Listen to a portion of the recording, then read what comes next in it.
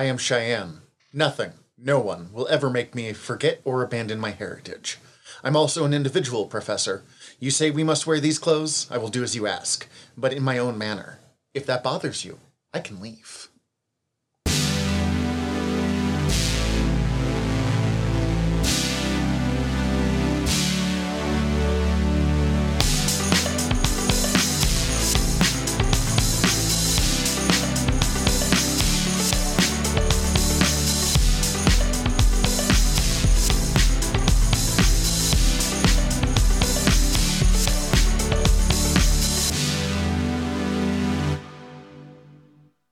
Aloha, bienvenidos, and welcome to Noob Island, a place for nerdy fun, friendships, and learning. I'm Professor T. I'm Professor Z. Much like the starting zone of many video games, the goal of our island resort is to teach visiting noobs about geeky subjects, but away from the stress of having to worry about the sweaty tryhards, griefers, know-it-alls, or neckbeards. We like to think of it as learning and luxury. Noob? Yes, Professor? Oh, they're so respectful.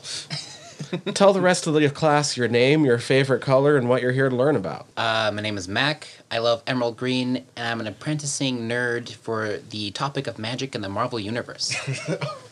Okay, because you added that, specific of what you're apprenticing, I'll agree. But I was about to be like, McElroy, you're far beyond an apprentice at this point, my boy. You're right. Now, there was some required reading for today's class, specifically the Demon Bear Saga, as one of the characters we're going to be talking about is Dani Moonstar. Like 90% of our episode. Before Professor Z sets us straight, what do you think you know about Dani Moonstar? Dani Moonstar is training to be the leader of the New Mutants with her psychic abilities, but feels that they aren't enough to hold her own in combat. What are her psychic abilities? I have no idea. Okay. Not gonna lie, that's kind of fair from the reading. Nope, we'll talk about that as soon as this is done. Go ahead. Go on. She feels that the burden of her parents' death, as she sees that they are dead currently, is on her, and so she is determined to train to fight the Demon Bear on her own and defeat it, which obviously goes horribly wrong. And madness ensues after that. Accurate. So, this is one of those ones I mentioned, the Scarlet Witch one. We were going into a series where I had not read pretty much any of the books that we've been reading for this, which was a brave choice on my part for required reading. And, It paid off. I'm not unhappy with it. I understand why the Demon Bear Saga is as big as it is. This is one of the X-Men stories, especially for one of the side teams. But I did not know until I started reading that she's in a coma for most of it. Yeah. And I went, whoops! Well, it's a good thing we just covered Magic, because this is a much better storytelling of who Magic is as a person than what we did last time when we did Magic. It's interesting for me because I have, between these two characters, I have read 40 issues of the New Mutants, give or take, plus a graphic novel, preparing for these. And that's not even a tenth of what I would really like to be able to read for each one of these episodes. But I have a life, so, Yeah, kind of. I have a job and I have a wife, man. Okay, it qualifies. Good point. But that led me to be like, oh man, there were so many better Dani stories in the issues preceding this and immediately after this. But this is one of the important Dani interacting with magic stories. And I mentioned it elsewhere. This is the witches section, as we've been calling this, is not the best place to put Dani Moonstar. Because she's not a witch. I probably should have put her with the Valkyries, because that's going to be a huge part of her story coming up, because she's friggin' awesome. But there was this other New Mutant, and not putting them together didn't feel right. Putting all the mutants together feels pretty good. Appropriate, yeah. And we're still counting Scarlet Witch on that, because I will die on that hill. I'm just here. I mean, I'm watching. We will also be discussing, just very briefly, the character of Forge. And I think we said this last week, but we were really unsure about whether we wanted to lump these two characters together, because we didn't want to be like, here's the Native American episode. Like, it'd be super easy to white boy make this awkward. But they run in the same circles. They're tangentially connected in a way that I will be talking about. And they both don't have a lot to do with magic. And Forge, we're only going to talk about him for a few minutes. Because he's got two big things where he did magic, and they connect to the same thing. Danny, I'm just going to run over Danny's life story, because, one, it goes in and out of magic the whole time. Mm-hmm. And two, I have very much fallen in love with Danny Moonstar as a character over the course of reading these. So, like, if we were to ever do a season with a noob talking about the X-Men, like, they're each going to get their own episode. Yeah. If we do a technology season, or like a science season, Forge is going to get a whole thing to himself. But when we're talking about magic and the X-Men, it kind of just makes sense to throw them together. Yeah, it has to come up. But it's not... It would be the world's shortest episode to be like, and then Forge did this thing. All right, let's go to the reading. Because that's how small it is. Mm-hmm. Question. Do you know who Forge is? No. Okay. I'm just nodding along. Okay, yeah. Perfect. Excellent. We're great teachers. I assume it's a pop quiz later, though, so I'm taking notes. Pop quiz. Who is Forge? Oh, no. Oh, God. You know what's kind of embarrassing here, and I didn't realize this till right now? I don't know if Forge has a name. He's just Forge. That's all he needs. Yeah, I'm looking here. He, I am seeing, and if I am wrong and someone knows Forge's name, please let me know, but everyone calls him Forge. His character's name is Forge. His X-Men name is Forge. Under other aliases that I'm looking at here, there is Maker and Skitch. Maker makes sense. Skitch is... I don't know. I feel like that's... It almost sounds like it's a pejorative, but I don't know what it means. So, also don't put a pejorative under someone's aliases. So, I'm just imagining, like, so Forge was in Vietnam. I'm just imagining his dog tag reading Forge. No, I guess so. Okay. So, Forge is a member of the Cheyenne Nation. And probably the most prominent Native American character in Marvel Comics. If not him, it's going to be Danny. And Forge has appeared in more cartoons. Yes. So I'm going to give it to Forge, but like... And I think more video games. That's about it. Forge is actually one of the most underrated X-Men as far as I'm concerned. He's a great character. His mutant power... is completely unrelated to magic, but he's an X-Man, so we have to talk about it. He has the ability to make things. Okay. To invent things. I know, that sounds like nothing. But literally, if there is a problem and he needs to create a piece of tech to fix it, he can do it. Okay. He doesn't always know what he's building or why it works. It just does. It just does. So they're like, okay, Forge, we need to go to space. Can you fix up the Blackbird so it can fly in space now? And he's like, yes, I can. Ow. Just give me a hammer. We'll find out, my guys. We will mostly be telling Forge's story through the 80s because that is when his magic stuff is much more involved, because he is also a trained Cheyenne shaman. Now, this is going to be true with both Forge and Danny Moonstar. These stories were written by a white man who was trying very hard to bring inclusion into the stories he was writing, but is not trained in... anything? In Cheyenne religious studies. Literature, beliefs, practices. Yes, exactly. And Claremont is actually pretty decent at it from what I understand, but every once in a while, and they will come up in the Demon Bear saga, we'll talk about it a bit, things that you're like, oh, I don't think that was good. You know, for example, a demon bear is probably not a significant part of Cheyenne native history or legend. I don't know, but as far as I can tell. I think that's one of those ones where it's not exactly an offensive pick, though, either. No, it's just... It's a bear. Yeah. Yeah. It's really funny. The artist before the Demon Bear saga is a pretty traditional comic book artist. Good. He's very good, but it's not the avant-garde that Bill Sienkiewicz was doing. And it's literally kind of like smoke in the form of a kind of almost cartoonish bear. Mm-hmm. Like Smoke the Bear. And then the next one is like, what is happening right there? What am I looking at? So, the man known as Forge is a Cheyenne Indian and a pupil of a shaman named, I think it's Naze? Naze. That works for me. I'm going to go with Naze.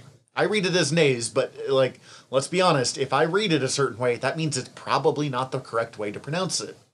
If we haven't learned from the Romani episodes we've done. Naze being a shaman in his tribe. Forge develops considerable mystical powers as a result of his training with Naze, and was also a mutant with the inventing powers that we just talked about. He actually seems to have had it relatively good as a mutant growing up, which is, you know, a lot of times mutants feared, hated, But his whatever. power, you could easily overlook his power as just, oh, he's just a genius. Yeah, but Forge is not necessarily subtle about it either. No. He's like, look at my robot leg! Forge is the opposite of subtle. But he's a Native American in the 60s and 70s. It's not the best time. No. But, you know, he's not having, like, his family throwing sticks at him because his mutant powers developed. Which has happened in a few cases. Maggot didn't have a good day.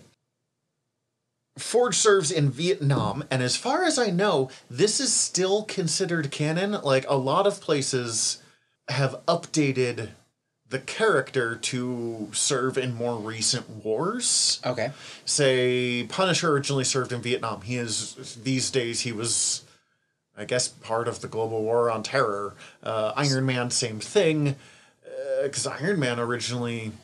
Oh, I guess, yeah. I think was just vague Asia, where he was originally captured. Like, it's not... Yeah. I shouldn't have brought that one up without looking it up first, but Forge, Vietnam has kind of remained part of his story. Got it. And you just kind of get to accept it thanks to the sliding time scale of Marvel Comics, and just don't think about it too heavily.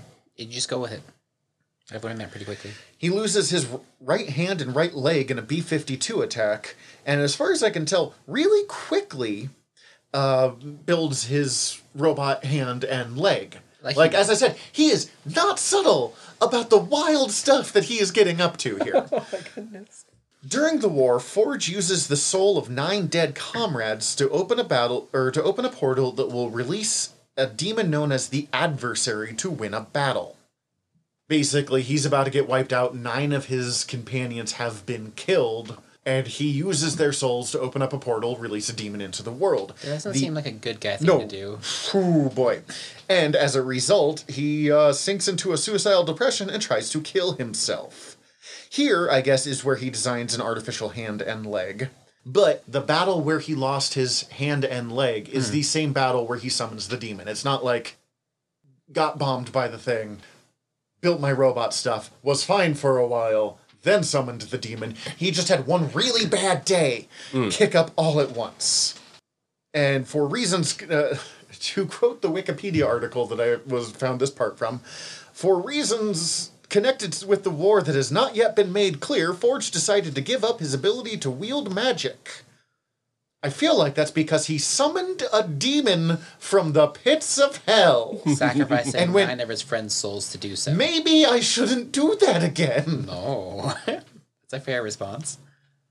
The Adversary, very quick, is kind of a neato-looking demon who claims to be older than life itself, if I remember. an ancient mystical entity, possibly demonic in nature, who sought to destroy the universe and create a new one in its stead. The Cheyenne refer to him as the adversary, or refer to the adversary as the Great Trickster, mostly because he uses deception and trickery to do what he wants. He comes from a dimension of chaos, which he loves and seeks to spread to Earth's dimension, overturning order merely for the sake of who's going to stop me. He considers himself a gamester. He kind of has really hardcore Q if Q was much more malevolent, like Star Trek Next Generation, not weird conspiracy theory trying to overthrow our nation Q, just to get that out there. But, or the Winged Serpent. Or the Winged... I mean, the adversary mostly is around to be difficult and to suck. After this happens, after the war, Forge just focuses on becoming an inventor. And after Tony Stark stops creating weapons and becomes an Iron Man, the US government largely starts turning to Forge to be their next big weapons inventor. As they would. He gets most of his work from the Defense Department. He is commissioned to devise a mean of detecting and combating these shape-shifting aliens known as the Dire Wraiths. That sounds amazing. Who are... Dire, and they're Wraiths. No, they have the ability to disguise themselves. They're your secret invasion standard human. They have the ability to look human. So like Invasion of the Body Snatchers? Yeah, or the Skrulls. Yeah. Or they're kind of neato looking. They're connected to a toy line called Rom Space Knight. That was a failed Rom. Rom was an absolutely failed toy line, but it launched a comic that ran for like 90 issues because people really liked the comic but really hated the toy. That's fair. I mean, I have Rom comics. Like, Frank Miller drew his first issue early, long before he did like Dark Knight Returns or Batman Year One or any of the wild stuff Frank Miller got up to later on. There's supposedly going to be a Rom movie coming. Yeah, we'll see. I hope so. Yeah. I know Zach Penn is currently attached to write the script. Not connected in any way, shape, or form to Marvel anymore, though. They lost the right like 20 years ago. Because it's Hasbro or Mattel or one of those. But Forge. Forge creates a scanning device that could theoretically detect the presence of superhumanly powerful mutants and extraterrestrials in its wielder's vicinity, and could even specifically differentiate between Dire Wraiths and other aliens. He also creates what is known as the Neutralizer, a device that could take away your superpowers. You know, this sounds like it's going to go bad really quickly. Oh, almost immediately. Congratulations on catching on to that as quickly as you did. Henry Gyrick, an agent of the NSA, or NSC, the National Security Council, which is the NSA, but we don't want to say it, takes the only existing model of Forge's neutralizer and uses it, hoping to use it on Rogue, who had, at this point, just joined the X-Men. Okay. Who was falsely suspected of killing an agent of S.H.I.E.L.D. Forge, really pissed at this, because the neutralizer was still untested, and he didn't know what would happen if you actually shot someone with it. Like, he made it, but he hadn't used it yet. So he's like, he's not insane. Is it going to depower someone for like 10 minutes, or is it going to do it forever, or are they just going to die? Does dying count as depowering them? Yes. Well, for some mutants, I guess. Like, where's this going to run? He attempts to stop Gyrick from shooting Rogue, but instead, Gyrick shoots Storm with it as she's attempting to protect her colleague. Storm loses her powers for the next several years of X-Men comics. Oh my god. Yep. During this time, she will also seize control of the X-Men from Cyclops in a really killer issue, though. So, like, this is right, like, Mohawk Storm era. It is peak Storm realizing that she's actually really cool. Doesn't need her powers. Mm-hmm. Storm falls into a river because her powers were removed because she was shot. Oh, weird. Forge rescues her and takes her to his... He has a home base called Eagle Plaza in Dallas, Texas. He nurses her back to health, and they become strongly attached to each other until Storm realizes the Forge had created the neutralizer gun that cost her her powers, and she leaves very betrayed and furious. He will get involved a little bit here with Rom in the battle with the Dire Wraiths, and then together with Naze, Magik, and Amanda Sefton, so Magik 1 and Magik 2. Got it. He will join with Storm and the other X-Men, defeating the Wraiths who come after Forge. But Storm's hatred of Forge persists. Naze fakes his death in a complicated thing involving the Dire Wraiths.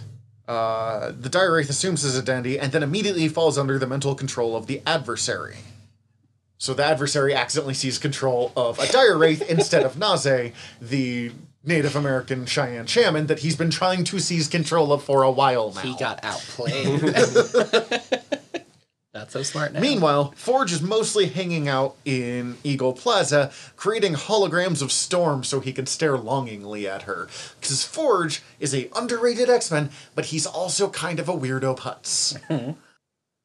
There will be a lot more battles between the Wraiths with Forge and the X-Men, and then Forge and Rom, and Forge and Rom and the X-Men. And this will go on for a while. And if we, as I said, do a science episode, we will go deeper into this section. But this does bring us to the next kind of important stuff. He does destroy his neutralizer around this time. Good for him. Yeah. I mean, it doesn't get used for anything good. Oh, shocker. Forge is next seen on top of a mountain, seemingly opening a dimension portal filled with demons. Storm, who's been Storm, who has been manipulated by the adversary, who is disguised as Naze. So at this point, it might be the adversary possessing the Dire Wraith, who is pretending to be Naze. But actual adversary, I'm just going to go with the adversary and then try to repeat that again, manipulate Storm being like, he's summoning some demons. Better stop She's him. like, I'm going to go stop him. And it turns out he's trying to stop the portal full of demons and close it, not open it. But she finds this out after she stabs Forge in the chest. Oops. The adversary then traps Forge and Storm in another dimension and seizes control of Dallas, Texas, warping time and space in order to create more chaos, because why not? Forge and Storm spend a year on an alternate Earth, during which time they make peace and admit their love for one another. Which is a story I picked up, but it's a storyline that's just those two on an alternate planet with no explanation before or after. And I picked this up in like college, and I'm like, oh cool, I heard about them falling in love. And I was like, I have no idea what's happening in any of this. It's Barry Windsor Smith drawing it, so it's gorgeous, but I don't know at all what's going on. After a fight, Aurora leaves, and Forge uses components from his cybernetic leg to fashion a new device that restores Storm's ability to use her powers. Wait. He's been able to do this the whole time? Just don't think about it, man.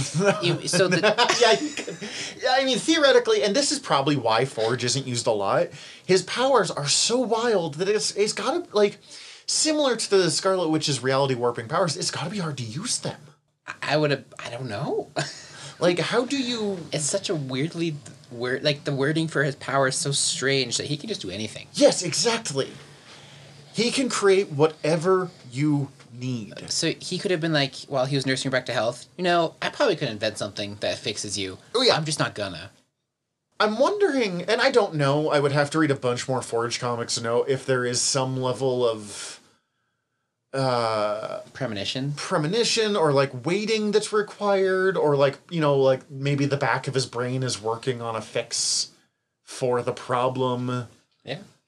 Sometimes the X-Men powers are just really poorly defined because they're like, that's really interesting. How's it work? It just does. But combined with his weirdo abilities and her powers being back, they energize a portal back to their own world. Forge and Storm rejoin the X-Men and are captured by the Omniversal Guardian Roma. No, sorry, I misread that. They are captured in the Omniversal Guardian Roma's Starlight Citadel. Roma is the daughter of Merlin. We talked about her in the Captain Britain episode. The adversary has seized control of the Citadel, which is really bad because it is part of the center of the multiverse. Like, this is a guy that wants to break into other dimensions and unleash chaos. If he controls this place, he can do it. Forge is forced to use his mystical abilities again to banish the adversary, using the souls of 8 X-Men and Madeline Pryor Summers, who is the clone of Jean Grey, that we do not have time to go into, but I believe we cover in an episode of Word Balloons if you're ever curious on that one.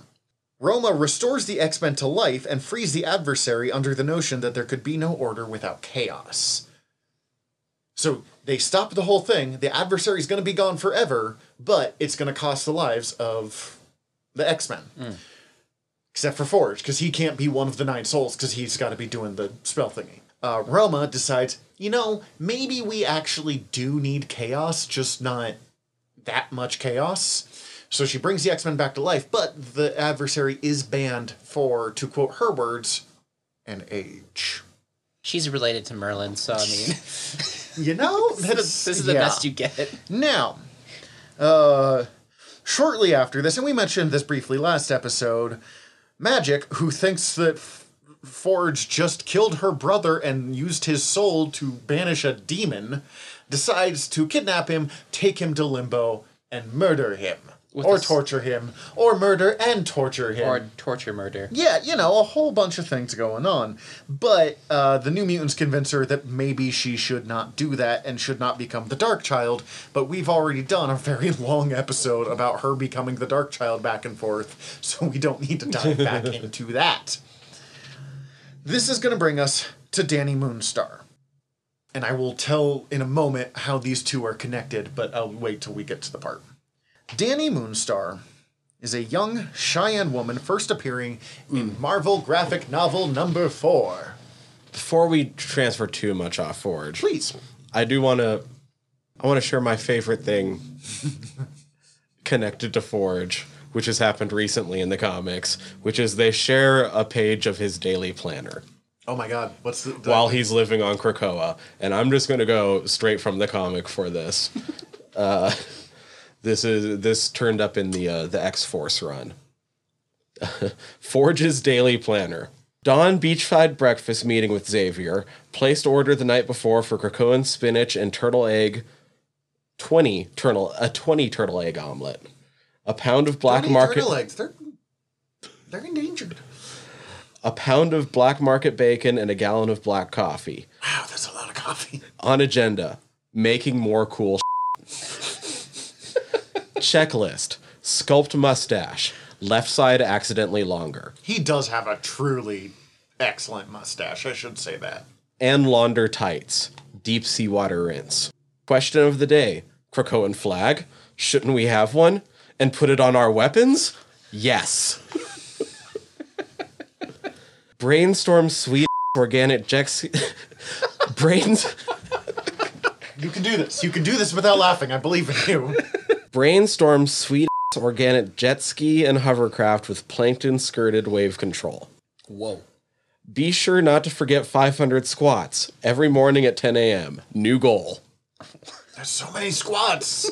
Note, the nation of Terra Verde has so far refused to sign the treaty recognizing mutant sovereignty. This is believed to be in part because they are developing a so-called telefloronics organic tech. Obviously, theirs will suck compared to mine, but still better investigate. Meeting in the armory with Black Tom to discuss improvements to island security. Follow-up.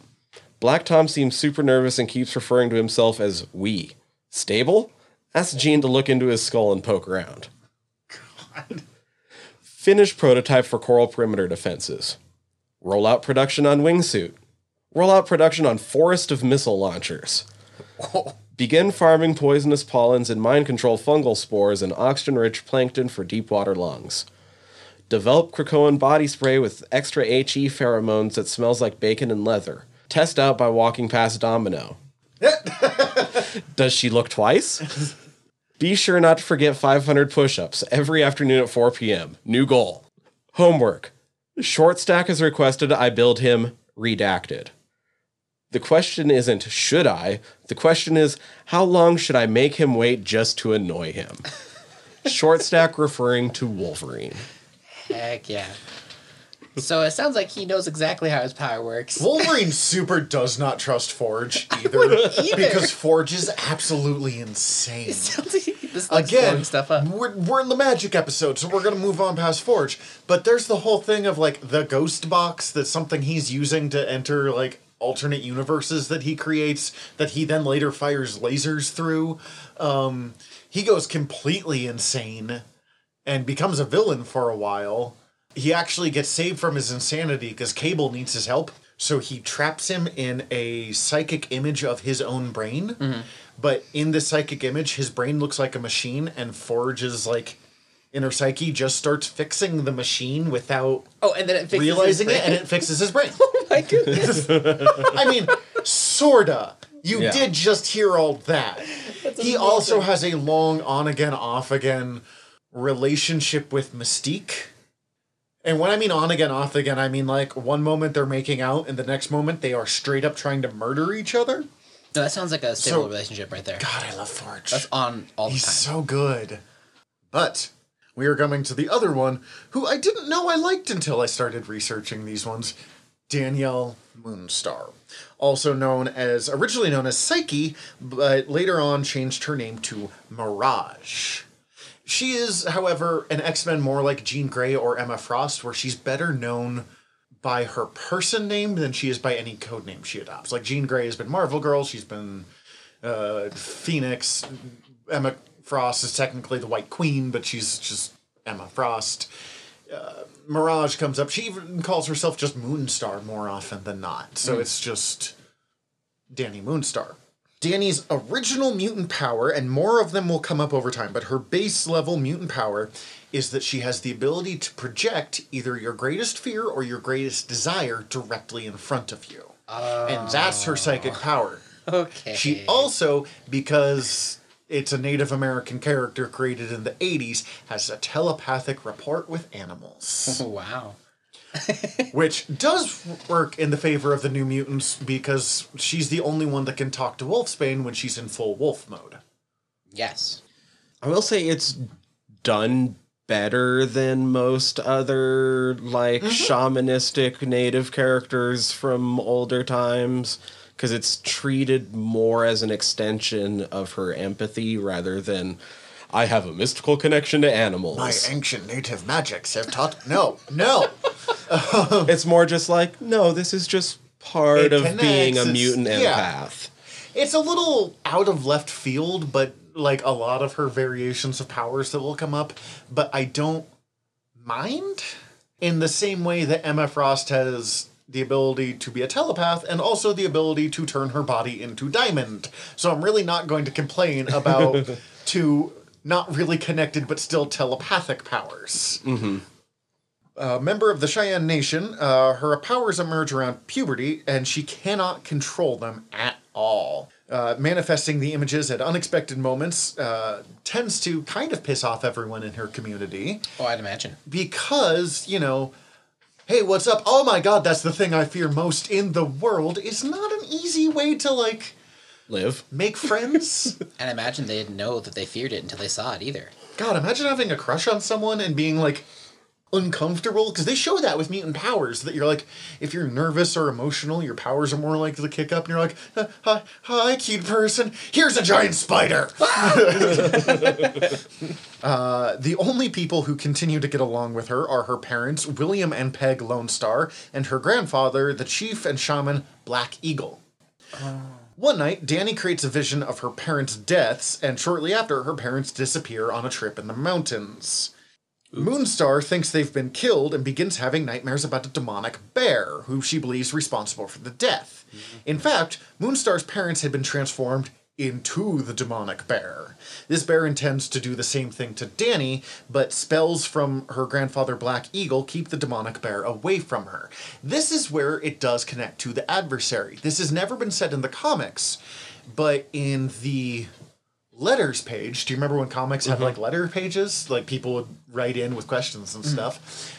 It was said that the adversary was the person that transformed her parents into the demonic bear. Because why not? He's a weird chaos demon and kind of a That's it. That's the entire... But, there we have it. And it's literally the only time the demon bear has been given an origin story of any way, shape, or form. After her parents' disappearance, Moonstar is taken in by their friends of the family, the Roberts family. She is initially close friends with the son, Pat, but after a unfortunate... Well, you know what? It says they're initially friends, but it kind of sounds like Pat is pretty universally terrible to her. He's very racist. And she lashes out with her psychic power, again, on accident, after he is goading her, and unleashes images of Pat's greatest fears and desires before Pat and his family. Neither one is a thing that you necessarily want your parents to see when you're 14. Roughly. I don't have that exact age, but I mean, a teenager. After this, Moonstar flees to the mountains, where Black Eagle raises her over the following years. Looking to help his granddaughter, who at this point is just hanging out in the mountains, kind of living her best life in some ways, because she's hanging out with a mountain lion that she's befriended and given a name to and stuff, just being cool, but also no control over the whole projecting worst fears things. Black Eagle sends a letter to Professor Charles Xavier asking for help with how to properly utilize her mutant powers. Xavier was an old army friend of Danielle's father, and they were actually considered blood brothers. Xavier will, very important, like, her father was my blood brother. You know, as the blood brother of her father, it will come up a lot. She is collected along with the other New Mutants, though it's actually much more complicated, because at first, Black Eagle says, hey, you're going to go to Professor Xavier. And she's like, I'm absolutely not going to the white guy's place. Not doing this. And it's not brought up in the story, but I did hear this in a different podcast talking about this. Native Americans have a really bad history of white guys sending them to boarding schools and nothing good happening. Yeah. So I do not blame her at all for maybe thinking this is a bad idea. But while she is arguing with her grandfather about this, she does her thing and unleashes the thing he fears most, which is a vision of him being murdered by the Hellfire Club, which he had seen through various shamanic visions. The very next night, he is murdered by the Hellfire Club. More specifically, Donald Pierce, a member of the Hellfire Club who becomes a cyborg and is super wild, and who is trying to overthrow the mutant factor of the Hellfire Club. Because technically the Hellfire Club is not just a bunch of evil mutants, it is a bunch of evil rich people, several of whom happen to be mutants. And rich. Donald Pierce is the part cyborg guy who is the dragon for the bad guy in Logan. Got it. Okay. Oh. Played by Boyd Holbrook. I forgot about that. Yeah. I haven't seen Logan since it came out. Good movie. Saved from Pierce by the mutant Karma and Professor Xavier, Danny agrees to work with the professor to get her revenge on Pierce. Along the way, she will meet the other New Mutants, including Rain, the Irish werewolf girl, who she will become so close with that she becomes actually psychically bonded to her. Cannonball, a young Kentucky miner. Sunspot, a Afro-Latinx son of a rich kid, honestly. Super rich. Who has the power to... he absorbs sunlight and transforms it into various mutant powers, mostly super strength and kind of a cool glowing black look. But he later gains the ability to fly and shoot energy blasts as well. Pretty good. And Karma, who I already mentioned, who has the ability to possess people. They end up taking on Pierce and stopping him, and she decides at the very last moment to not kill Pierce, even though she had sworn that his life was hers, and instead save Rain. Okay. Which is kind of the start of those two being real ride or die for each other for the rest of this story.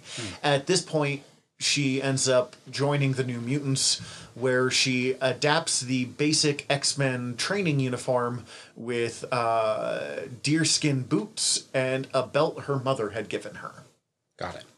She is basically a leader of the New Mutants. Almost immediately. Technically, Karma was the leader at first as the oldest, but really quickly, Danny kind of emerges as the person who should be in charge. She's the only member of the team to pass the first test in the Danger Room being the training room of the X-Men, where each one was sent through individually. All of them come in real confident, and none of them make it through except for her. I mean, she does have her own issues in the process. Around this time, it comes out that the professor only actually formed the New Mutants because he had been possessed by a brood queen egg inside of him. Whoa. The Brood are an alien species really close to the species from Alien.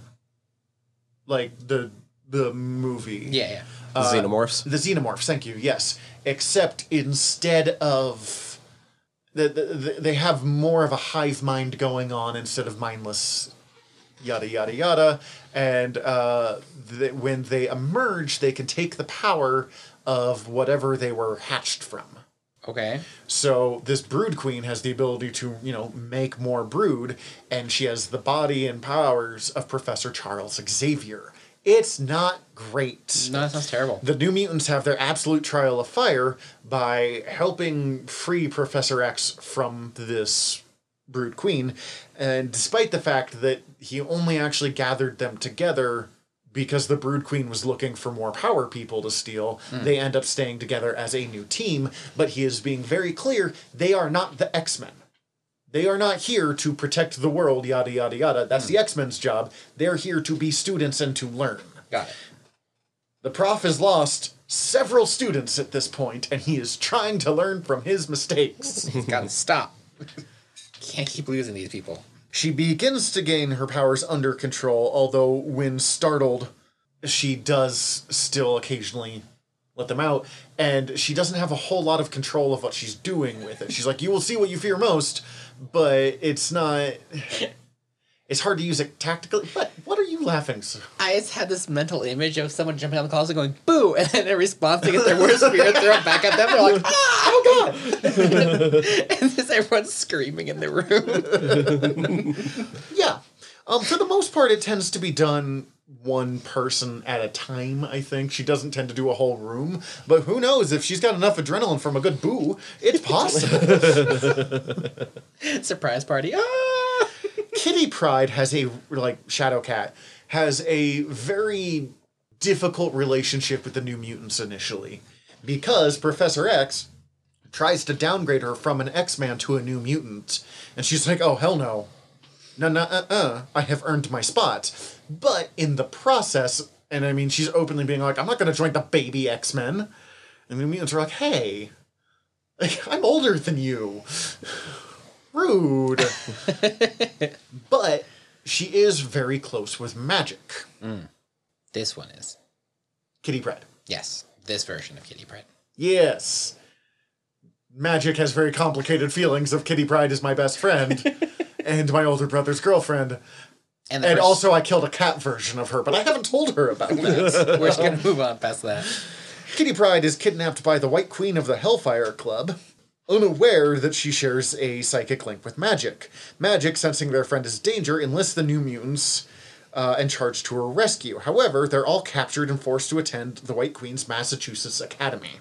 There, a rivalry starts between the New Mutants and the other young team at the Academy, a group called the Hellions, who are going to be the White Queen's minions for most of this time. These two secretly compete in a challenge with the idea of one-on-one. If the New Mutants win, the Hellions will allow them to escape. If the Hellions win, the New Mutants will join the Hellions without question. And because this is the 80s, they take this very seriously of like, we've got a backyard bet. And I'm going to have to base the rest of my life off of this one single moment. But also, they're like 16, so... Yeah. That kind of still feel like... I was reading this being like, are you freaking kidding me? But at the same time, when I was 16, I probably also been like... So intense, dude. The White Queen interrupts the match and chaos ensues, but the New Mutants do manage to get away safely. Also, around this time, actually before this, but whatever, the New Mutants go on a trip to the Amazon where they accidentally discover the lost colony of Nova Roma, which is a lost Roman colony that's out in the Amazon rainforest. They really got lost. They got very lost. It's later retconned that a mutant named Selene, who's a major character in this, just really missed Rome, so she kidnapped and brainwashed a bunch of people to create, like, a little mini Rome? Good for her. No. No. But good for her. Selene's mutant power is she steals your life to stay young. She's not a good person. I've never met a Selene in any fictional work that's a good person. No, that's just as a general rule. I don't even trust Celine Dion. It's during this time that the young member Magma joins the New Mutants. Got it. The biggest problem going on, though, is that after Black Eagle dies, the spells keeping the demonic bear away are starting to weaken and fall apart, and she's starting to have many nightmares about the demon bear. I mean, he is dead, so that's fair. Yeah, no, and straight up happens. Danny decides that the best way to deal with this is to go hunt the demon bear herself. Initially thinking she kills it. However, she's like, I killed it, turns around, and the bear immediately mauls her. Just immediately. She is sent to the hospital where the New Mutants are forced to fight off the demon bear to protect her while the surgery is going on. She is revived, although it is initially thought that she will be permanently paralyzed because she got mauled by a bear. A demon bear. In the process, and something we will talk about in the reading part of this, 2 white people are permanently altered to look like superhuman Native Americans in a super problematic aspect that Chris Claremont falls for several times throughout the history of his writing career. Looking at you, Psylocke.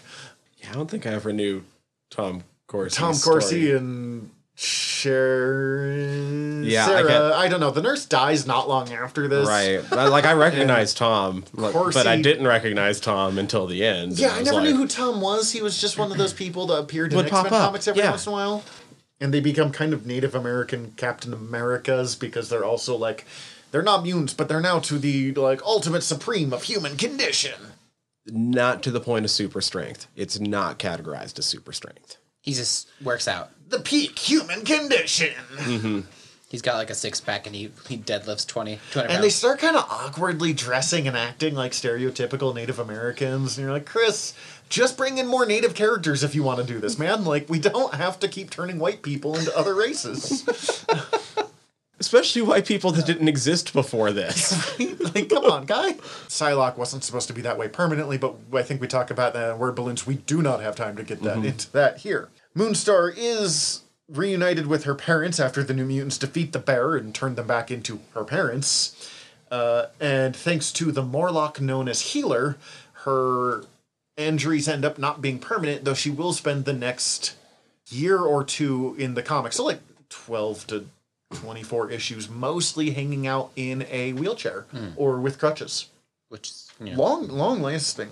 Mora the Enchantress kidnaps the New Mutants and brings them to Asgard. Danny finds herself in Valhalla, where she rescues a winged horse from a group of hunters.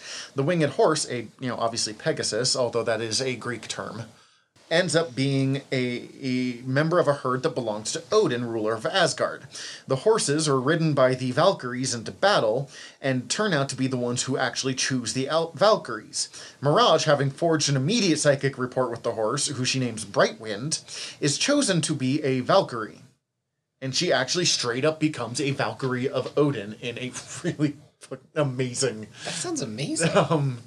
And it's really interesting because she never becomes like a worshiper of the Norse gods. She never abandons her Native American, or her Cheyenne, I should say, because it's specifically Cheyenne heritage.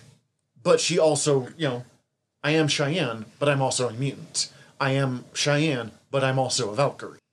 The reason I chose a quote that starts with her being like, I am Cheyenne, is she is one of the few characters that is really allowed to keep that part of her heritage in a way that is not...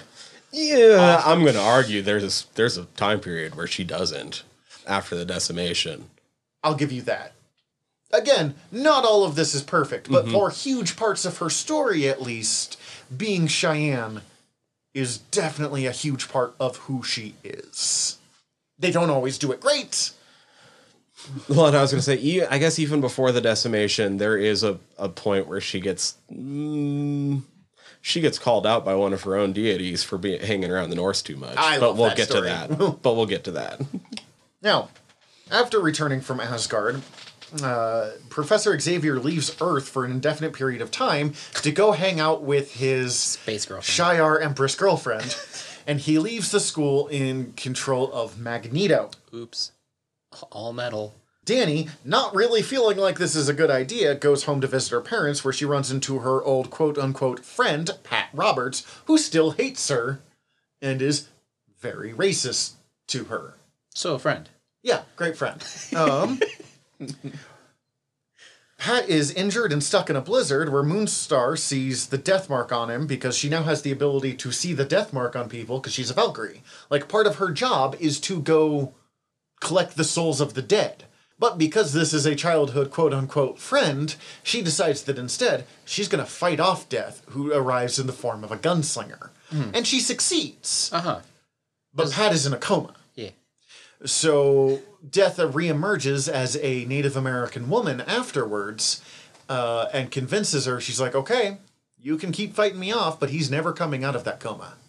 So your choice is life in a coma, or you can let me take him. This is it. This is what you were And trained she to eventually do. relents. But that does make her one of the few people who even temporarily has straight up beat death in a fight. Which is amazing. You were saying this before we were recording, that we really, in retrospect, maybe should have done that issue. Yeah, issue 41 of New Mutants. Highly recommend you read it if you have not. I did not know about it when I was initially picking some of this stuff. After this, she returns to the New Mutants. When Magneto is invited to attend a Hellfire Club event, he brings the New Mutants as well.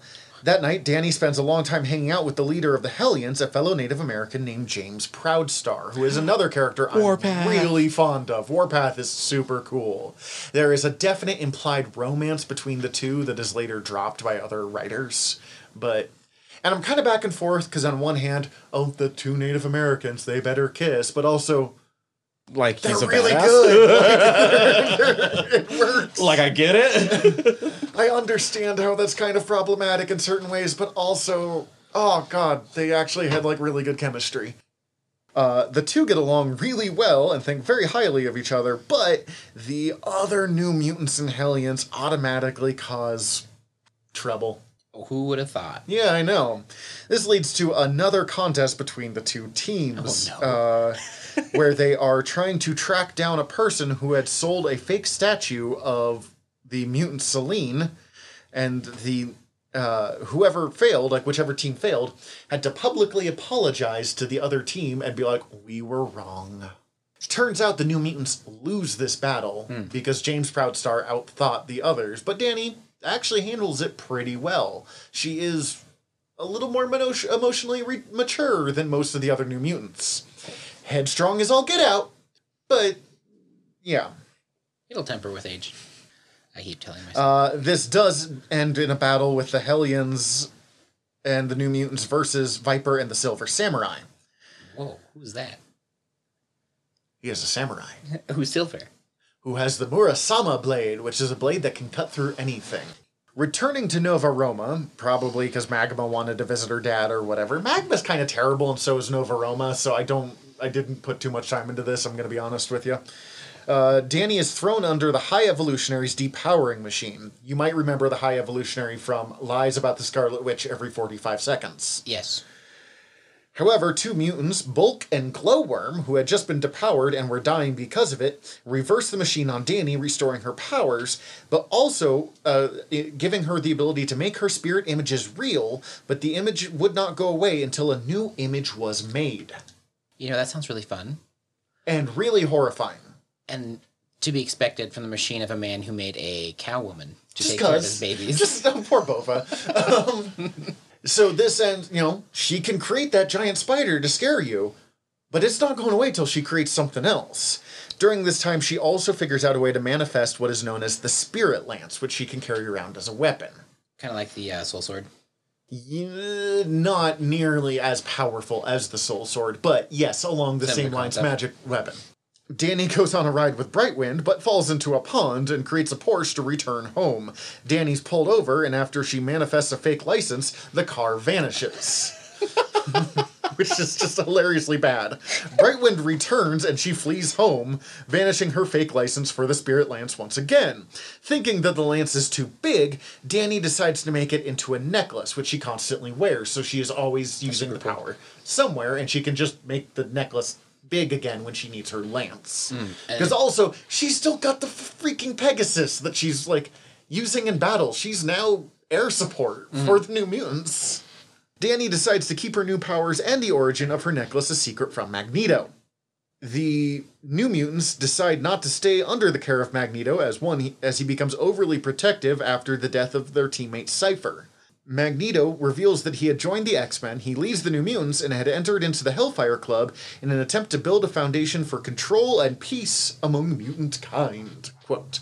Basically, he had taken 3 of the major power sets of the mutant world, forged them all together so they all had some sort of deep connection to him, so he could create a mutant army to protect mutant kind when he inevitably thought humans would attack. The New Mutants, who turns out did not want to be in a Magneto army, leave, and he's like, all right, but you're gonna come crawling back when I'm right. No. It doesn't really work. No.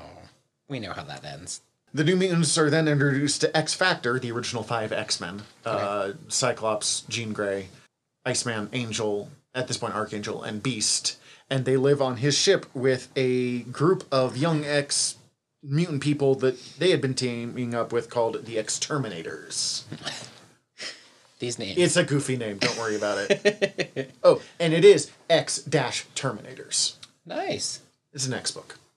Hela, the death goddess of Asgard, which I know that that's just who she is, but God, that's a cool, title, attempts to take over Asgard and infects Danny and the other Valkyrie with a mystical fever, surrounding both Mirage and Brightwind and Flame. Hela is going to use Moonstar to gather human forces to defeat Thor, but Danny tries to fight off her influence for as long as she can. The New Mutants go to Doctor Strange to help her, and Doctor Strange actually does, unlike pretty much every other apprentice he actually takes on. That's just me throwing shade at Doctor Strange. That's not actually. He deserves it. This ends up with a Danny on the astral plane being calmed by Doctor Strange, while her body is continuing to battle the New Mutants. This goes on until Reign saves a young girl from Danny's body, which kind of gives Danny the kick in the pants she needs to return and assert control of her own body. The New Mutants will go on to have various other battles with Asgard, Freedom Force, Hela, and this whole battle with Odin that I'm kind of glossing over because it gets really it's a huge crossover story. But at the end of the day, they save Odin, and the New Mutants are returned to Earth, except for Moonstar, who chooses to stay behind, hoping to repair the damage that she had done as a Valkyrie and just kind of help out Asgard, who's having a rough time. Which is fair.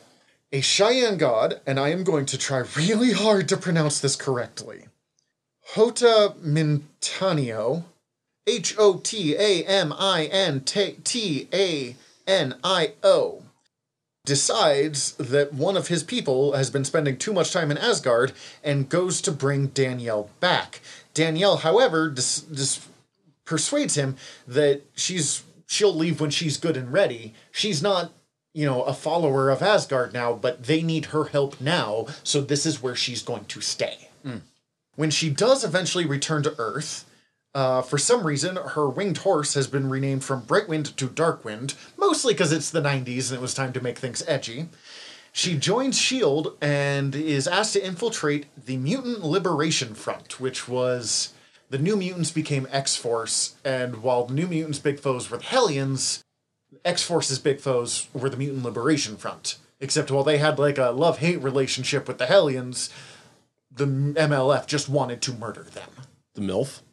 I've been not saying it, man. I've been not saying it very carefully. The MLF is full of a bunch of really terrible characters, including Forearm, whose powers include the ability to have 4 arms. Wow. But he is actually kind of sweet and does form a real friendship with Danny Moonstar. Moonstar, who is now at this point just going undercover as the name Moonstar, so it's a really bad undercover, gets a really 90s costume, but does have a slightly sweet mask at this time. She also gains the ability to create psionic arrows that she can fire from her bow, which is awesome. It's, again, kind of problematic Native American stereotype that her mutant power is the bow and arrow related, but it's also really cool. On that front, Danny, compared to most other Native characters in Marvel, isn't that problematic overall. Her psychic arrows are probably the worst part. Yeah. Or I have an instinctual connection to animals. Honestly, the way that's played, I'd say the arrows are worse. I agree, but it's also really... It's one of those things where you're like, I can see how this is a problem, but it's also visually really striking. Mm-hmm. During her time in the MLF, she will befriend Forearm, and she will be trying to keep track of the new leader of the MLF, a man named Rainfire, who appears to be a version of Sunspot from the future who has gone mad with power and is gone back in time to do weird murder things. I'm not going to even attempt to explain Rainfire because he was retconned about 6 times. I think he originally was Sunspot from the future, and later... He wasn't. I've read that story and I still don't know. But he does kill Brightwind. Dang. Yeah. And Danny's like, I'm really mad at you. You killed my winged horse, but I also think you're my best friend? Why is she friends? Gone mad? Well, she's really close to Sunspot. I have an answer for the earlier bit. Brightwind became Darkwind when she was stripped of her Valkyrie abilities. Oh, okay. Why was she stripped of her Valkyrie abilities? Because of the way that the whole fight between Odin and Hela played out. Which actually, like, when she later becomes a Valkyrie again, she's actually more powerful than the other Valkyries because her powers come directly from Hela. Yeah, she is straight up, the goddess of death has given me my death powers. Try and stop me. Mm-hmm. I won't. While being a secret agent to S.H.I.E.L.D. and a undercover in the MLF, she also starts becoming an informant to Cable, who at the time is leading the X-Force. After the MLF is eventually defeated, she joins X-Force on a permanent basis, rejoining her old members. And her and X-Force basically go on a road trip because they were, college-age kids in the 90s. It was a fun book, but it was college-age kids on a road trip. Nothing that exciting happens, except she does at one point... Wait, they were cashing in on road rules? Yeah, probably. She is affected by a creature known as Arcadia, who gives her the ability to channel quantum energies, which allows her to affect matter on a subatomic level. My goodness. Yeah, I know. This somehow ends up with her being transformed into 4 different versions of Moonstar. The New Mutant, the Valkyrie, the member of the MLF, and the current one. The quantum-powered one. Due to various accept who you are, accept yourself, she eventually is able to re-merge all of these together, and her powers return to normal.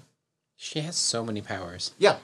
But at this point, it's the psychic fear. I don't think she's creating illusions, like permanent illusions at this point. No.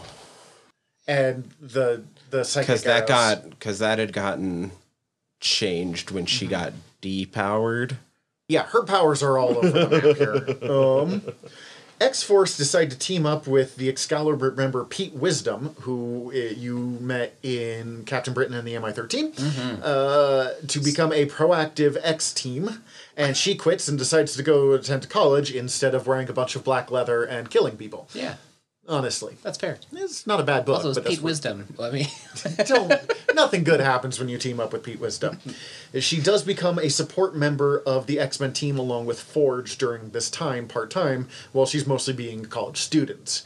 I'm under the opinion that Danny should spend time on the main X-Men team. I think she's earned a shot at the big leagues, but it's never really happened. When the Xavier Institute becomes a full-on school, not just like 12 to 15 people, but hundreds of students, she is made a full-on professor by Professor X. That's pretty cool. Danny's initially hesitant to take up the offer, but she agrees after all of the students that she helped recruit and, give therapy to specifically ask her to stay and become their, counselor. She also, during this time, adopts a young student named Josh Foley, who was excommunicated from his family after his mutant powers emerged. And this will create a rift between her and Rain, who, for some reason, decides that she's going to start a relationship with a student while Rain is working as a teacher. This student, who is also the adopted ward of her best friend. It was bad writing on Rain's part. Josh Foley, it should be noted, is himself an Omega-level mutant. He is the healer known as Elixir. Interesting.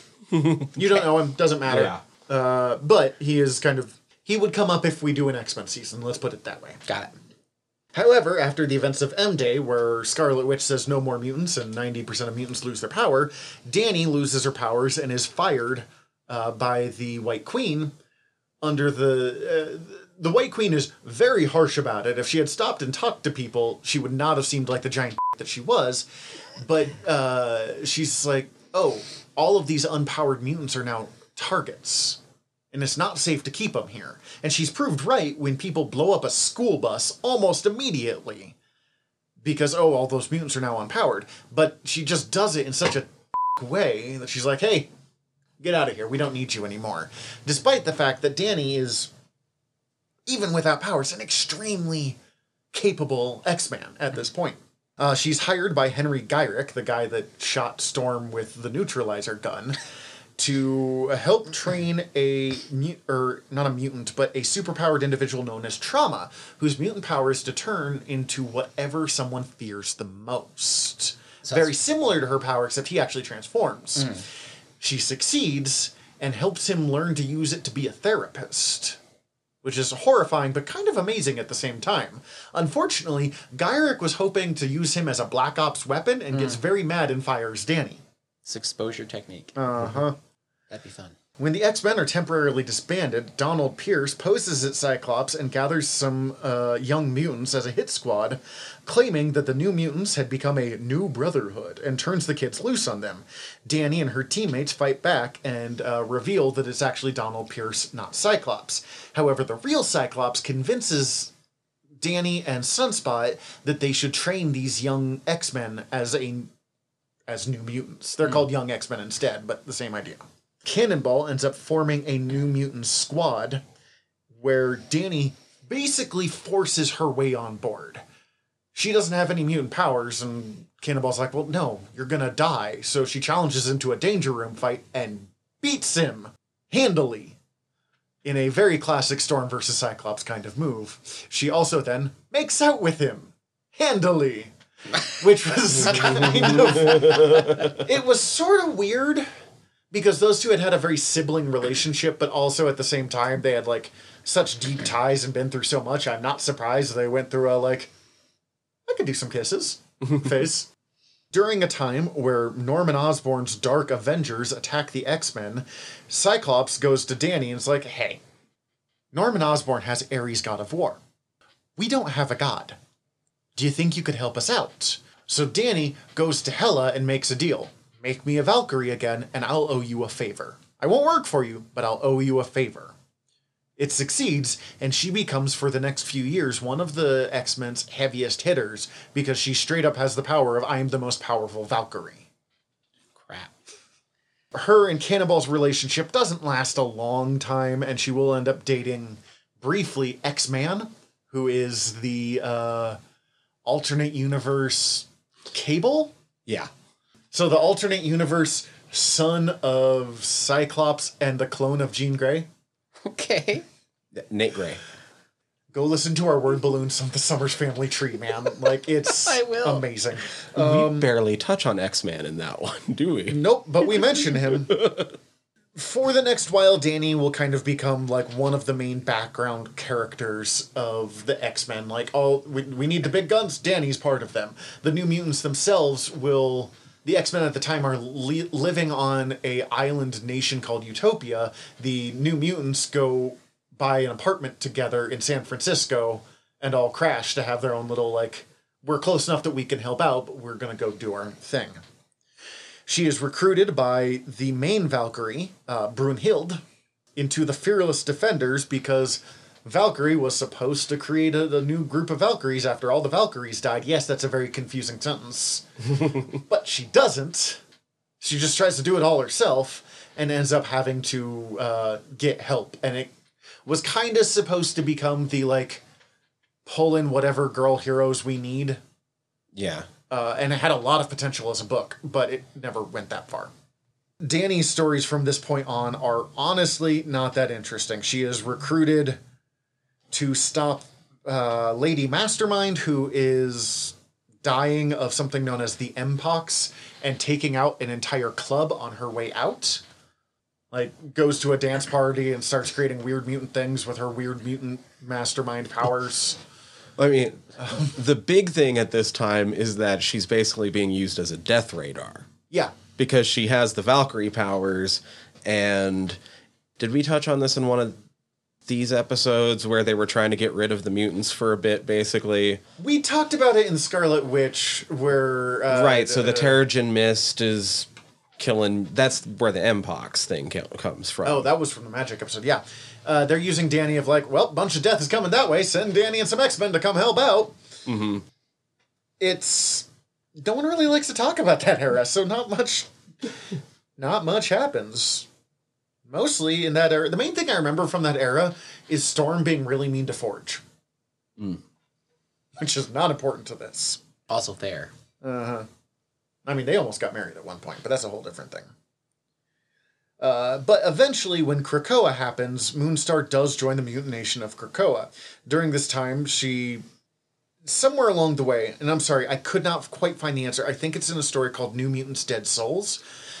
Danny regains her original powers, which she hasn't had since M-Day in around 2003. So she went almost 20 years with either no powers or Valkyrie powers.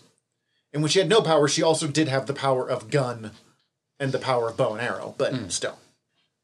She regains her powers, teams up with the other New Mutants, and decides to go out into space because Cannonball has, in the time since we've last talked about him, married an alien and moved to a different planet, and they go to visit. Oh, nice. Touching base. Yeah. Since then, she has been working with a lot of the younger New Mutant characters. New Mutants itself kind of became a book, at least in later parts of it, that was just about all of the young X-Men characters, because every 10 years or so, Marvel will release a new class of X-Men. And they were like, okay, it's getting really complicated between New X-Men Academy X, Generation X, X-Force, they're all New Mutants. Just, bam, done. There was one other thing to mention in that little in-between part that we sort of skipped over. At a point during a crossover event called the War of the Nine Realms, she ends up being the only Valkyrie left for a short little bit. Oh, thank you for mentioning that. I knew I was forgetting something. I'm sorry. Most of the articles I was looking at got to the point of the New Mutants story where they were hanging out in San Francisco. And then they kind of skipped to Krakoa, and I'm like, guys, I work a full-time job. I don't have time to read all of these stories. I did read War of the Nine Realms. Honestly, like, it was a super cool crossover. I barely remember her parts in it. Like, she doesn't pop up that much. It's just kind of important that, like... She's the last Valkyrie. She is the last Valkyrie for a little bit, so... Goodness. The main... I mean, as we said here, she doesn't use magic, ever, other than she's granted magic powers of the Valkyrie, so we probably could have used her elsewhere, but she's so close. I mean, she's the first New Mutant to trust magic, and the first one to find out that she's a sorcerer and to go to limbo with her. So it really did feel like this was the time to use her. And her stuff's, I mean, other than her mutant ability, everything else about her is basically magic based. She's just not magic herself. She's not casting a spell. It's more innate.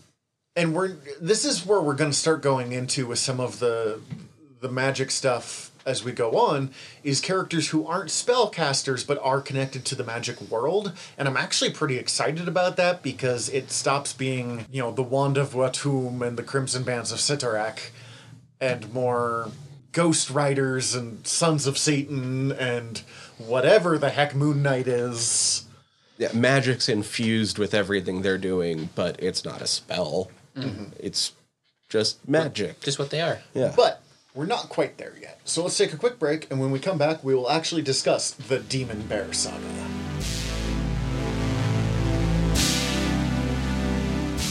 Okay, so tell me how to say the name again. Bill Sienkiewicz? Yes. Sienkiewicz. The artist on this book. The first page is described as the page that changed comic books forever. It melted my eyeballs. Yeah? What's fun about Sienkiewicz is he is much more interested in conveying emotion than he always is necessarily about conveying realism. So some of his stuff can get very psychedelic. which definitely shows here. And I think it's perfect for a book like The New Mutants, which is an X-Men book, but it's always had this kind of like horror elements to it. And his stuff is spooky. Yes. Yeah, not like terrifying, but there is unnerving. Yes, unnerving's a good word. Because like you see what it's supposed to be like, but there's extra stuff that you're like, that's a weird emotion. Mm-hmm.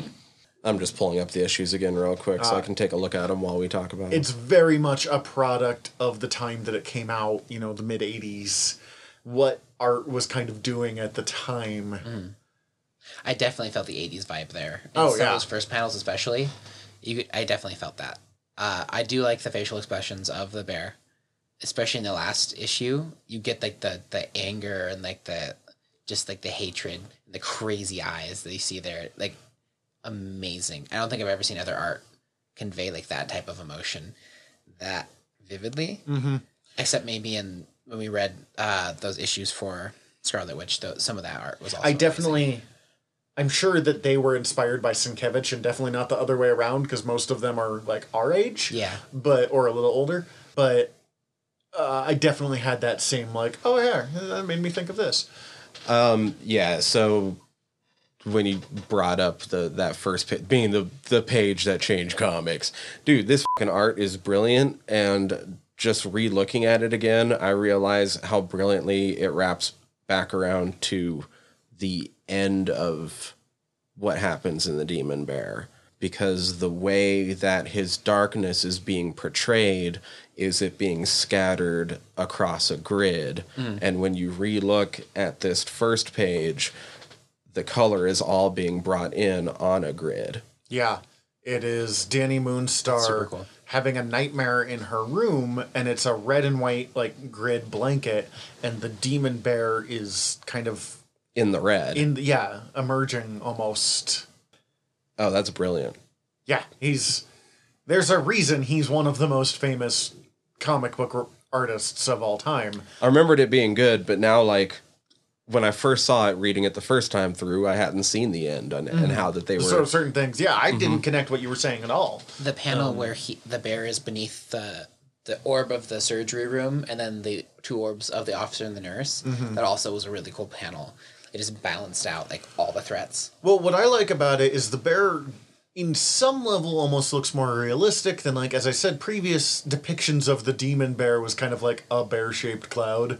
While this one, you get the full fur, you get a lot more detail than you would normally get, but he's also not overly concerned about the bear having straight-up bear anatomy. It's more the shape and the feel of the size. I don't know if that made any sense, but like...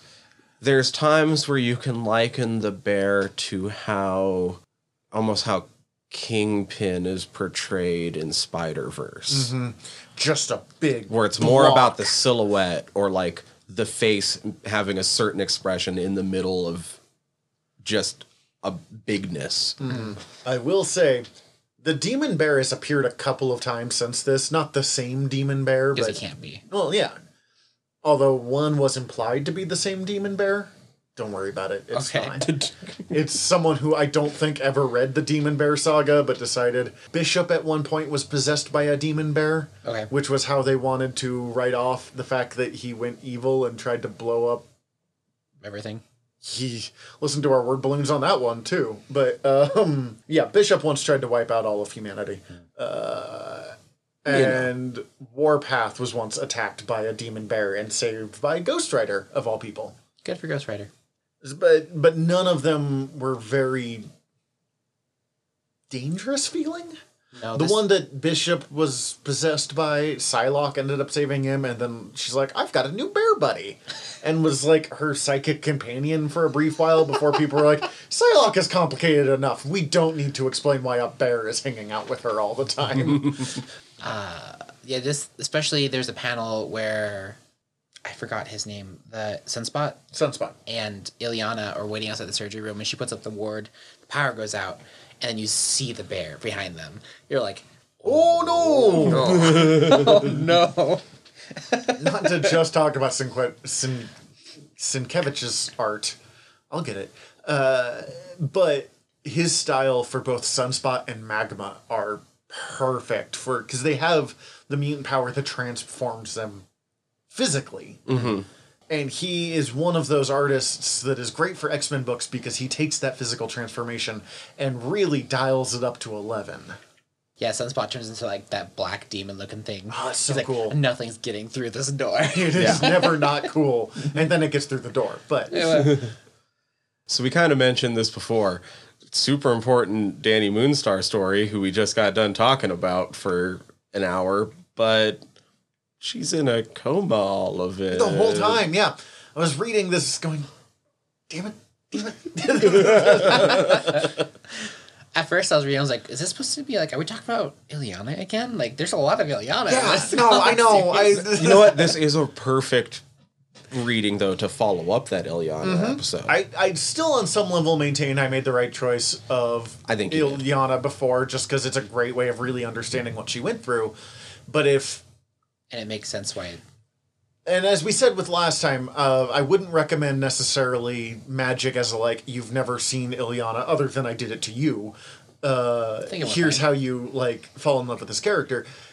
This is a book that if I really wanted someone to know why Ileana was cool, not just, like, the history of why they're important, but why they're cool, this is a book that I'd be willing to, like, toss at them and be like, come talk to me after. Because she gets to use a soul sword. We see her armor. This is the first time her armor ever appears. And yeah, she's super confused. It's amazing, though. And then we also kind of see how she's adapted to life after that portal incident where she was in limbo for a while. This is, I think, the maybe third storyline since she joined the team. And in the first one, she's not super involved. They don't really know what's going on. And then in the next one, they find out that she can teleport to a hell dimension and is a sorceress. Yeah, so this is the one where she's like, no, seriously, I can help. Yeah. She has a cool pet dragon, and the werewolf lady hates her. So, and that's fair, because she is a sorceress from Limbo. Okay, so the cool pet dragon is actually Kitty's. Lockheed by name. He's an alien. Cool. Lockheed is so cool.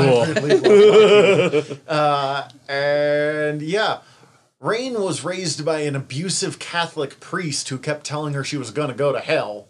Just constantly. So like the any like she wants to be pretty, but also anytime that like the idea of even just like dressing up, she's going to go to hell. So literal demon woman who can transport to hell dimension, she's like, oh, I am not equipped to deal with this. I think I'm going to hell because I can turn into a wolf. You have a whole different level going down.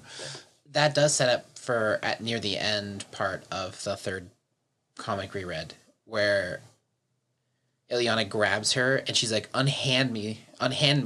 She's like, shut up. This is what's happening. Rain, stop it. We have more important matters than you being scared of me. This is where Rain does not like Ileana after this, but she's starting to be like, You help my maybe friend. I'm wrong. Yeah. You're my ally, if nothing else. And I don't necessarily feel good about being allied with a witch, but... I mean, if Rain even partially understood what those words were, she'd be like, okay, we cool. Rain's got this ongoing storyline that is going to last for a while yet of, oh my god, I was raised this way, what does my faith mean? And it's actually a really interesting storyline, but I do want to smack her a lot of like, would you stop being mean to people? How much do her and Kurt ever hang out? She's terrified of Kurt. Yeah, really? Absolutely horror, because he looks like a demon. Well, yeah, but he's I know. also... He's also super Catholic. Yeah. But, there's literally a point where this is complicated, but it takes place a few issues later. Kurt is trying to teach Cannonball to maneuver better, because at this point, Cannonball can pretty much shoot forward and hasn't figured out turning much yet. Yeah, It comes up in this. He's like, I have to do this like Kurt told me. And, oh, sweet, it worked. And Kurt's trying to teach him acrobatics moves so he can, like, manipulate and change directions a lot more. And because it's Kurt, he sets up the danger room to be a circus. so they can go swinging across the trapeze, and if he learns some of those kind of yeah. movements, he'll do okay. And Rain is watching, and so Kurt does some weirdo thing. I'm not sure why he thought this was a good idea, but it's kind of there, where he manipulates the holograms so both he and Rain look like clowns. And he's like, do you want to dance? And Rain, thinking it's Cannonball, who she has a crush on, is like, yes, I would. And he dances with her for a while, just like, have fun, relax, girl. Like, and then he's like, sorry, I gotta go help Sam. And she's like, wait, what? And he's like, I'm hoping that this teaches you that, like, the appearances on the outside don't really matter. And she can't handle it. Because she is, she was being stoned to death. Which, is kind of how Kurt joined, too. So, like, really... It took her a while to learn to listen, but she does have so much in common with Kurt Wagner. Oh, Kurt. Oh, boy. Anyway. That's not Demon Bear Saga at all. That's just being excited. Yeah. Demon Bear. I mean, I was excited to finally read this just because it's such a famous storyline. It is, especially in the age before Marvel Unlimited existed, there were certain storylines that just came up that you would know about. Days of Future Past, the Dark Phoenix Saga, the Demon Bear Saga. Like, these are... If it earned a saga name on it, that meant that it was big name X-Men story. Mm-hmm. I'd never read it before. I'm me. I'm running this podcast. I'm not running it. You're running this podcast. I'm talking. But I'm Professor Z, and I had never read this book somehow before. I mean, it earns a reputation. It was a fantastic story. I super enjoyed it. I'm trying to think if there's anything else, like, really magic-y to pull from it. It's kind of hard to talk, I'm realizing, about these, like, 3-issue storylines when we do them. Scarlet Witch, there's 15 issues. We were able to, like, claw something out of it. After learning all that you have about the history of Danny Moonstar, does it change how you view the Demon Bear Saga now again? After having read it the first time, not knowing all that. No. Yeah, I didn't think so, but I thought I'd ask. You never know. All of the wild magic stuff is yet to come for the most part. Yeah. Like, I think it just gave me more appreciation for the context, but the core experience is the same. It was really good. I think Illyana would technically be an interesting leader as well, so the fact that they're friends is curious. I don't think I would trust Illyana to lead I wouldn't something. either, but it'd make for an interesting story. I get that. I like Illyana. I understand why people keep wanting to put her on teams now. She's she's a little uneven. What with the whole Dark Child thing? Yeah. Part of she her needs soul being Danny gone. to be like, let me tell you what's what. Take a moment. Breathe. We don't need this. Put the horns away. Put that sword away. I think Illyana's maybe a better, like, emergency leader. Like, if they're just hanging out and suddenly come under attack, I'm going to trust Illyana's first instincts over most of the rest of them. Yeah. But if you're going to look after a team long term, I would rather follow Danny. Yeah. Mm-hmm. But, Illyana is now one of the captains of Krakoa. She is a military leader there, while Danny's just... I don't know. Danny's just hanging out. She's had a rough time. She's a Valkyrie, so I think she's good. Yeah. I think she did. Yeah. I'm kind of curious who would win of Illyana versus Valked Up Danny. Oh, like Valkyrie plus Danny? Yeah, like, normal, I think Illyana's much more powerful. But... I mean... Valked Up, it's still maybe because the Soul Sword hurts... Everything. Magic. Magic, especially. So it might cancel out the Valkyrier power, but... I think it's pretty close as long as Danny didn't get pulled into limbo. I think once you're in limbo... Once you're in limbo, it's done. You are at Illyana's... Welcome to Pound Town. Oh, boy. Oh, boy. I think she's Sorcerer Supremo limbo. Like... I'm in danger. Yeah, it's just the Ralphie meme. Oh, I'm going to visualize that one for a while now. Thank you for that. Any last thoughts on this before we move on and give on our next? I like that. Or on Forge, because we did talk about him for a minute. Forge just sounds like a evil supervillain. He really should be.